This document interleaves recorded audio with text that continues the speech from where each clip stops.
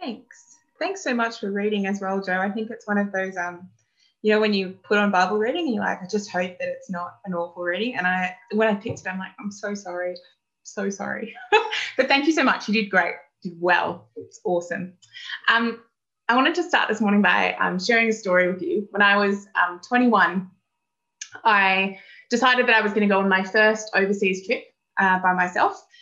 And I decided to go to Vietnam, which was, at the time, I was very excited about it. I had a plan. It was all going to, all seemed fine to me. I found out afterwards there were a few people that were like, why is she doing this by herself? Anyway, it wasn't actually until I got to Saigon Airport that I realised that I possibly hadn't thought this through quite the way I might have. I got off the plane and I was ushered in to kind of the customs area. And this was unlike any airport I'd ever been to before. Everyone was silent. Everyone. No one was on the phone. No one talked. No children misbehaved. Everyone stood in these straight lines. And my heart started beating. It's this kind of, it was so uncomfortable. And it was then that I noticed that all around the room, there were guards with machine guns, not kind of casually attached to their, as part of their uniform. They were holding them. They were definitely watching for anyone to be making any kind of wrong move at that moment.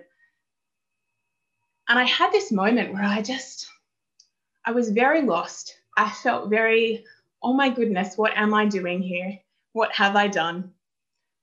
And I was very unsure. It was very uncomfortable. And I got to the customs desk and the very lovely and very organised customs gentleman said, are you here for holiday or for business? And I'm like, oh, holiday, I think.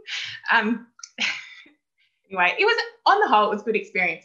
But that moment, I wanted to share that with you this morning because sometimes I think that's how we can feel about the Old Testament. And when we come to this passage that we're looking at today in Deuteronomy, it's hard for us to get a handle on it. The times when Jesus walked the earth are difficult enough for us to kind of get our heads around, but somehow the Gospels or the letters in the New Testament feel more familiar to us than the texts that we come to in the Old Testament. And we can feel a bit lost, a bit out of place, a bit like, oh my goodness, what are we doing? So just like when we visit another country, we get a bit of culture shock when we go to the Old Testament. But it's a visit worth taking.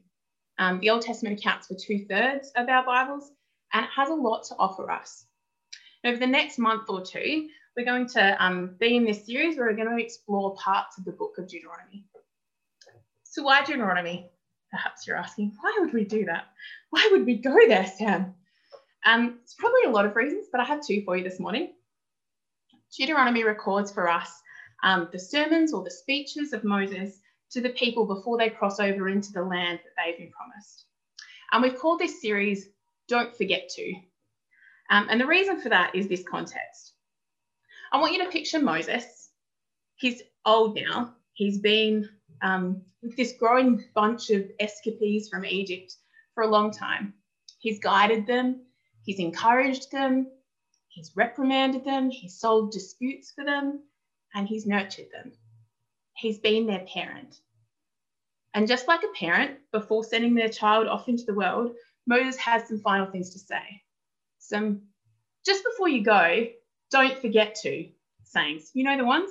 You know the ones your mum or your dad says as you walk out the door? Probably still now. My mum, I'm sure. Don't forget to. Sorry, mum, she is here this morning. She does say that. And as we journey through this series together, it will become apparent that the core messages of these sermons, these speeches, is this. Moses is saying, when you go into the land, you'll have to choose how you live. When you go out into the world, you'll have to choose how you live. And when you're faced with that choice, choose the things that will lead to life with God. And since we want to continue to grow and be stretched in our faith and learn to choose the things that continue to help us live life well with God, we can learn from this part of God's story.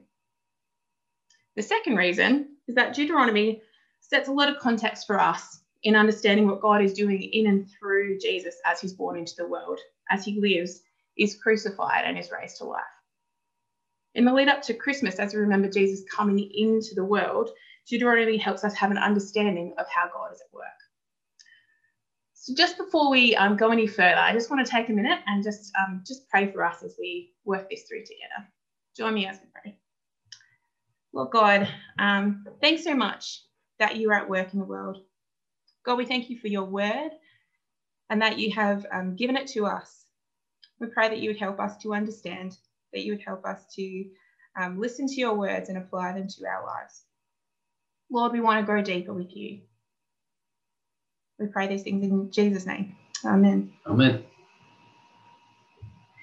So this morning, we're going to start with kind of the big picture, and then we'll kind of zoom in, and we'll get to that passage that Joe read for us so well. So we're going to start with looking at where Deuteronomy as a book kind of falls in the whole of God's story. This is important when we come to any passage of scripture, just like you wouldn't read a random sentence from a novel or a little paragraph from a textbook without understanding where that fits in the unfolding story or where it fits with the other information that's around it. So too, we don't just pull something out of the Bible and assume that we know where it fits without looking at it. This is important for all scripture, but it's very important when we come to the Old Testament because some of those concepts that sit there can feel really foreign to us. So if we think about the big events that happen in the Bible before the Old Testament, what do we have? We've got creation. This is like the speed version. This is the Sam Speed version. We've got creation. We've got covenant. So when God chooses Abraham and then Isaac and then Jacob and then Joseph. And then the Hebrew people get taken into, they're enslaved in Egypt. And then Moses comes and there's an exodus. That's when they leave Egypt. And then they have this moment where they're wandering around in the desert and they go into the promised land. In that space, they become a nation. They ask for a king and they have a series of kings. David, which is their highlight. And then the kingdoms fall and they're taken into exile. And throughout kind of that period of the kings and the exile, we have the prophets who are always calling people back to God, calling the kings or calling the nation or calling the people back to God. So that's kind of the speed version of the Old Testament. So Deuteronomy, if we zoom in a bit, Deuteronomy fits in the context of the Exodus. It's the fifth and the last book of what's called the Pentateuch, just if you wanted a fun new word to learn today, also known as the Torah. So the Torah is the Hebrew word for the law. So when Jesus speaks to the Pharisees or to people about all that's written in the law and the prophets, the law he's referring to is this Genesis to Deuteronomy. That's what he's talking about. Now, just as an aside, I just wanted to share this morning. When we hear that word law, we often bring our own understanding to it. We think of rules, we think of our justice system, and we tend to associate law more with keeping social order and the punishment that exists for error. That's not the case for the context into which this is written. Law, the Torah, can also be translated as instruction or teaching. And we reflect on the kind of literature that we come across in those books. So if you have a flick later today about the kinds of stories and the kinds of things that happen in Genesis, Exodus, Numbers, Leviticus, and Deuteronomy, there's much more story, there's much more narrative than there is kind of lists of rules. And these books exist holistically as writing that's intended for instruction. All of it's intended for instruction, for teaching and for training God's people. That's kind of why it was there. I think it's just a side note. It's a bit academic, I know sometimes, but it's just helpful, I think, for us to understand how this scripture got used in the past and how it was kind of intended to be used. What was its point in being written down?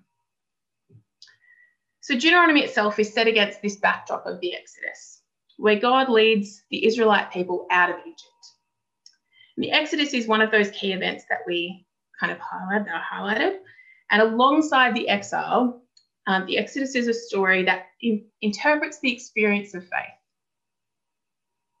The Exodus is about a journey from captivity into uncertainty, and then into faith and into freedom.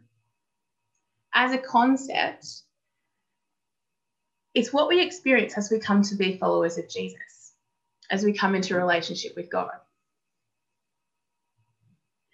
So if we zoom in a bit further and look at Deuteronomy, there are a couple of things that are important for us to know when we think about this as a book in itself. Deuteronomy is roughly split into 3 sermons that Moses gives on the edge of the Jordan River before the people cross over into the land. And this is important to remember as we read through it. It helps us know what's going on, because there's lots of things in Deuteronomy that you'll say, oh, I thought that story was somewhere else. And it is, because part of what Moses is doing is he's retelling what's happened. He's retelling past events. And that's going to be really important. So we're going to come back to that today. So hold on to that thought. And at the heart of this book, there is this concept that I think is a bit foreign to us. It's this concept of covenant. Covenant is a word that we may have heard around church circles before, but it's sometimes unclear what covenant is. And in Deuteronomy, covenant is a central theme to the book. The very point of this as a book, this piece of writing, is that it's a text that articulates the covenant. It's written down, and its intention was to be read at festivals or at events so that people would be reminded of this covenant, this promise. So what is a covenant? A covenant is essentially a promise. But while you might make a promise or you might sign a contract, the verb that goes with covenant in Hebrew is the verb to cut. We cut a covenant. A covenant was made between 2 parties, and rather than shaking hands or signing an agreement, there was a sacrifice. Animals were cut in 2. This is a hardcore promise. It was always about a relationship that would exist between 2 parties, and the terms of the covenant would outline this relationship. The intention of the covenant is that the parties agree that the fate of the animals that were sacrificed will be their fate if they don't hold to the agreement. This is the kind of promise that you absolutely keep. As Alethea was saying before, we've all broken promises. This is not the one that you break. When we break promises, it's generally not because we've set out to. One of 2 things happens. Either we're not as faithful to that promise as we thought we would be, or the thing that we've promised to do is beyond our control. So the key to keeping promises is to only make promises that you can keep. For God, God is infinitely faithful, and God is sovereign. So God makes promises that he can keep. He can make them because when he promises something, he means it. And what he promises, he's able to carry out. He's able to see it through. And in this covenant, in fact, in all the covenants that we find in the Bible, God chooses to bind himself in faithfulness to the people. This is important. While the people are the people of the covenant, they don't initiate or make the covenant. God is faithful because he is faithful. It's not conditional on the people's response. Let me give you an example. God brings the people out of Egypt before he gives them the 10 Commandments. God doesn't say you can't be my people unless you do these things. He says, you are my people. I chose you. As my people, this is what life with me looks like. For us, when we come to the text of Deuteronomy, this is really important for us to understand. It changes how we read and kind of interpret what's happening. So a covenant is a promise. And this covenant is initiated and made and kept by God. And the law, what's written in kind of Genesis to Deuteronomy, reflects the character of God and instructs people on how to respond to this gracious act of God. But it's God who's at work. It's God who's doing this. This is God's story. So I want to zoom in a bit further now and kind of look at that passage that Joe read out for us. So if we have a look at Deuteronomy 1 and 2, goes like this. These are the words that Moses spoke to all the people of Israel while they were in the wilderness east of the Jordan River. They were camped in the Jordan Valley near Suf between Paran on the one side and Tophel, Laban, Hazeroth and Di-Zahab on the other. Normally it takes only about 11 days to travel from Mount Sinai to Kadesh Barnea, going by way of Mount Seir. Say with confidence. I think that's the answer. Just say these words with confidence and we'll go with that. So we start with Moses. Very beginning of the book, start with Moses. He's standing there on the east side of the Jordan. We get a whole list of place names, which to be really honest, they are hard to say and they don't mean a lot to us when we hear them, but they're important. I said earlier that Moses was retelling the past. Kadesh Barnea means very little to me unless I look it up. But for the Israelites at this time, when Moses is speaking, they'd be very familiar with what Moses is saying. So I want to show you a slide of a map, hopefully. Thanks. So Kadesh Barnea is kind of, so if you go 2/3 of the way across the screen and like a third down, there's like a couple of arrows and it says Kadesh Barnea. Oh, look, it's amazing, Alethea circles it. That's so great. I love it. Technology, it's amazing. So this is kind of, there are lots of different ways that scholars understand or think that the Exodus, where people wandered might have happened. This is just one thought about it. But what's helpful is that it lets us see Kadesh Barnea. Mount Hor is kind of Mount Sinai, same place. And then up the top, where it's the very end of the arrows are, there's Jericho. And there's a little arrow. And so just to the east side of that blue line, where the arrow ends, is where they are. That's where Moses is standing. They're about to cross over. They're going to hit Jericho. That's the plan. The reason Kadesh Barnea is interesting is because Kadesh Barnea is where they first come to. It's where God says, leave Mount Sinai, and they come to Kadesh Barnea. This is where they were supposed to initially go into the land, but they didn't do it. We'll come to that in a minute. And this is a bit of a circular story. But it's 11 days from Kadesh Barnea to Mount Sinai. So that little part is about 11 days walk. So from then Mount Sinai north, it's maybe about twice as far as that, but it takes them 40 years.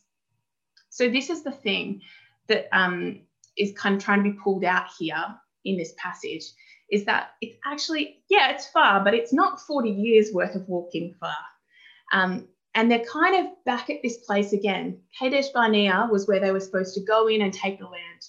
And here they are again, and Moses is saying, I want you to go in and take the land.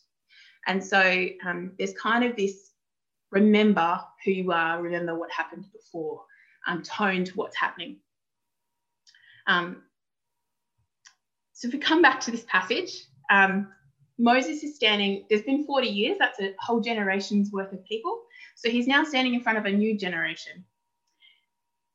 And so this journey has not been about getting them from Mount Sinai to where they are standing, because if it was just about getting them from A to B, it would take them, I don't know, 30 days maybe.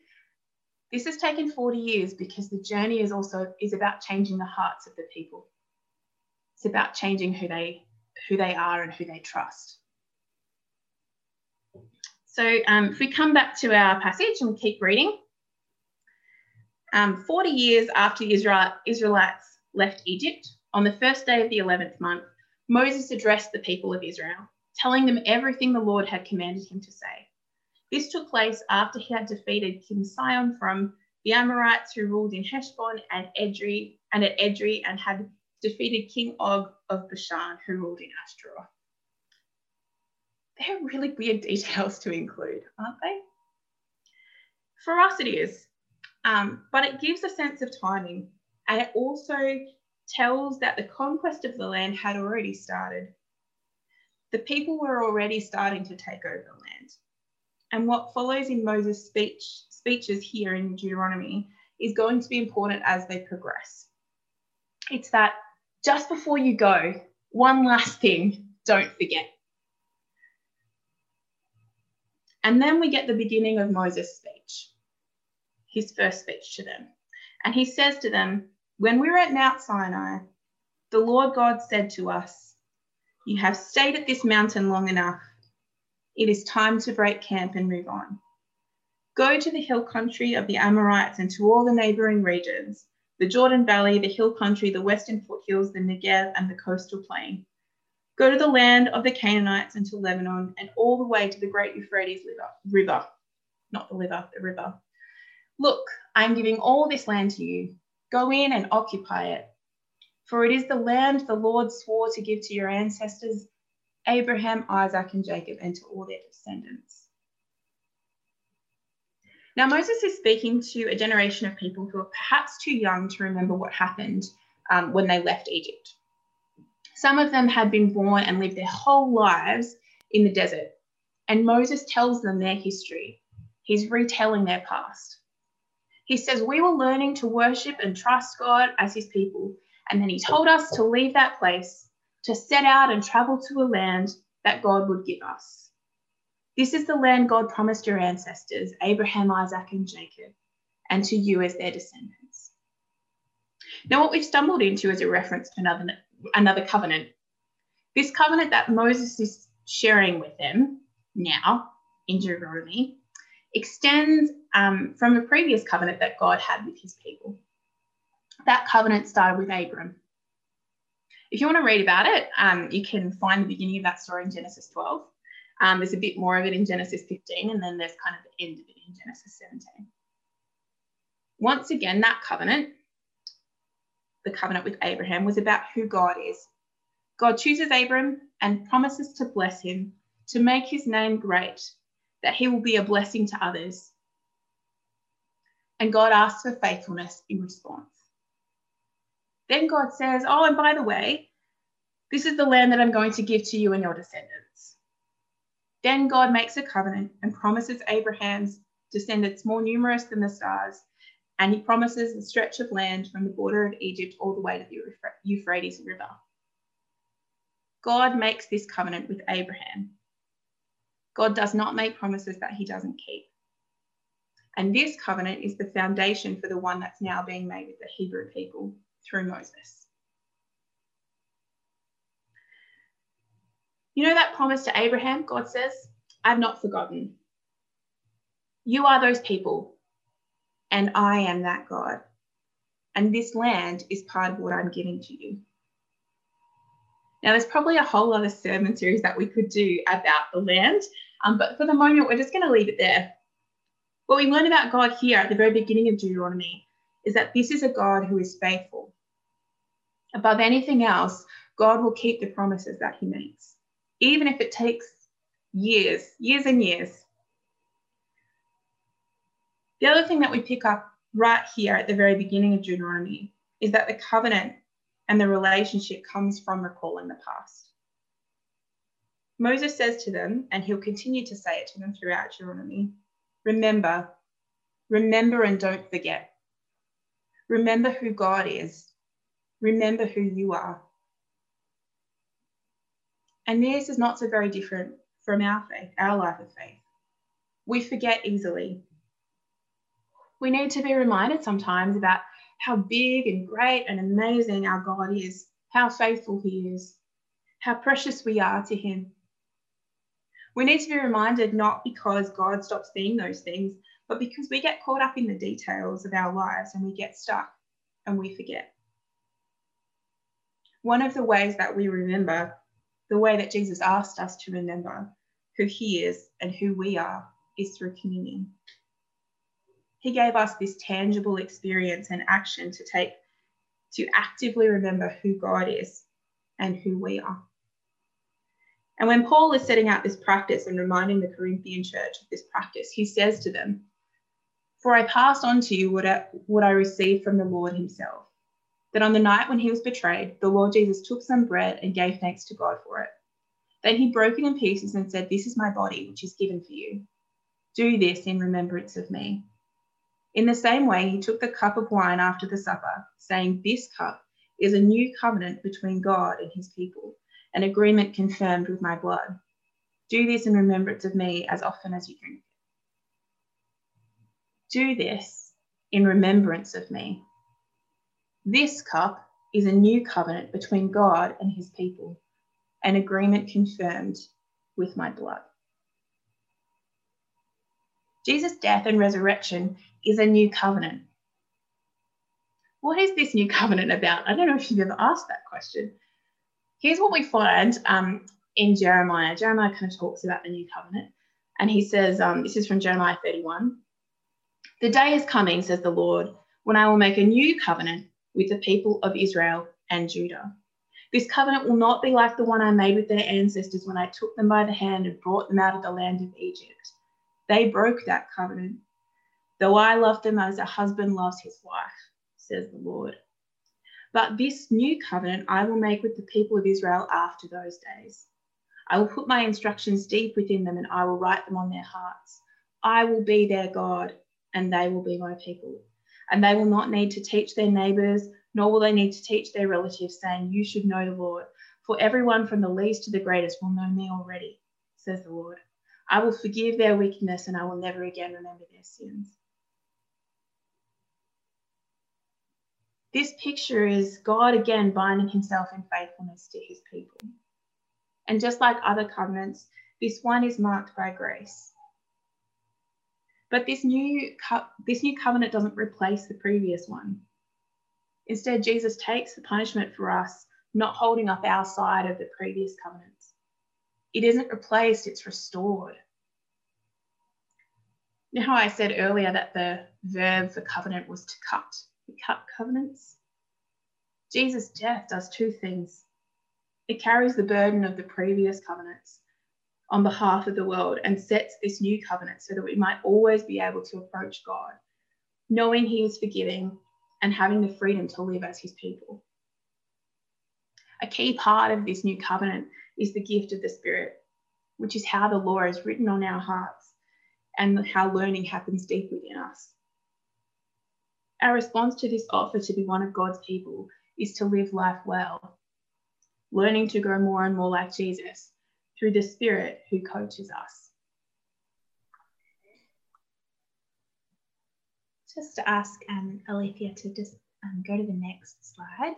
So we'll play some music in a minute, which you can kind of use as your reflection time for communion, but also just take some time to think through some of these questions. So other than communion, what's one way this week that you can actively take time to remember who God is and who you are in him? You might be spending some time out in creation, just reflecting at the beauty of our world. It might be reading something or drawing something, using your creativity. God is a creative, amazing God. And so anything that you do to remember who God is and what can that look like for you this week? Then also maybe have a think about how does your story intersect with God's story? We've looked at this morning is, Moses retelling the history of the people's relationship with God. And so if you were to retell your history or to think about what does your story with God look like, how would you talk about that? And then just a bit of a challenging one. If you had to pick one, what do you think is the most important thing for us to remember in our relationship with God? Just take some time to reflect on that and spend some time praying, and Alethea will play the music for us.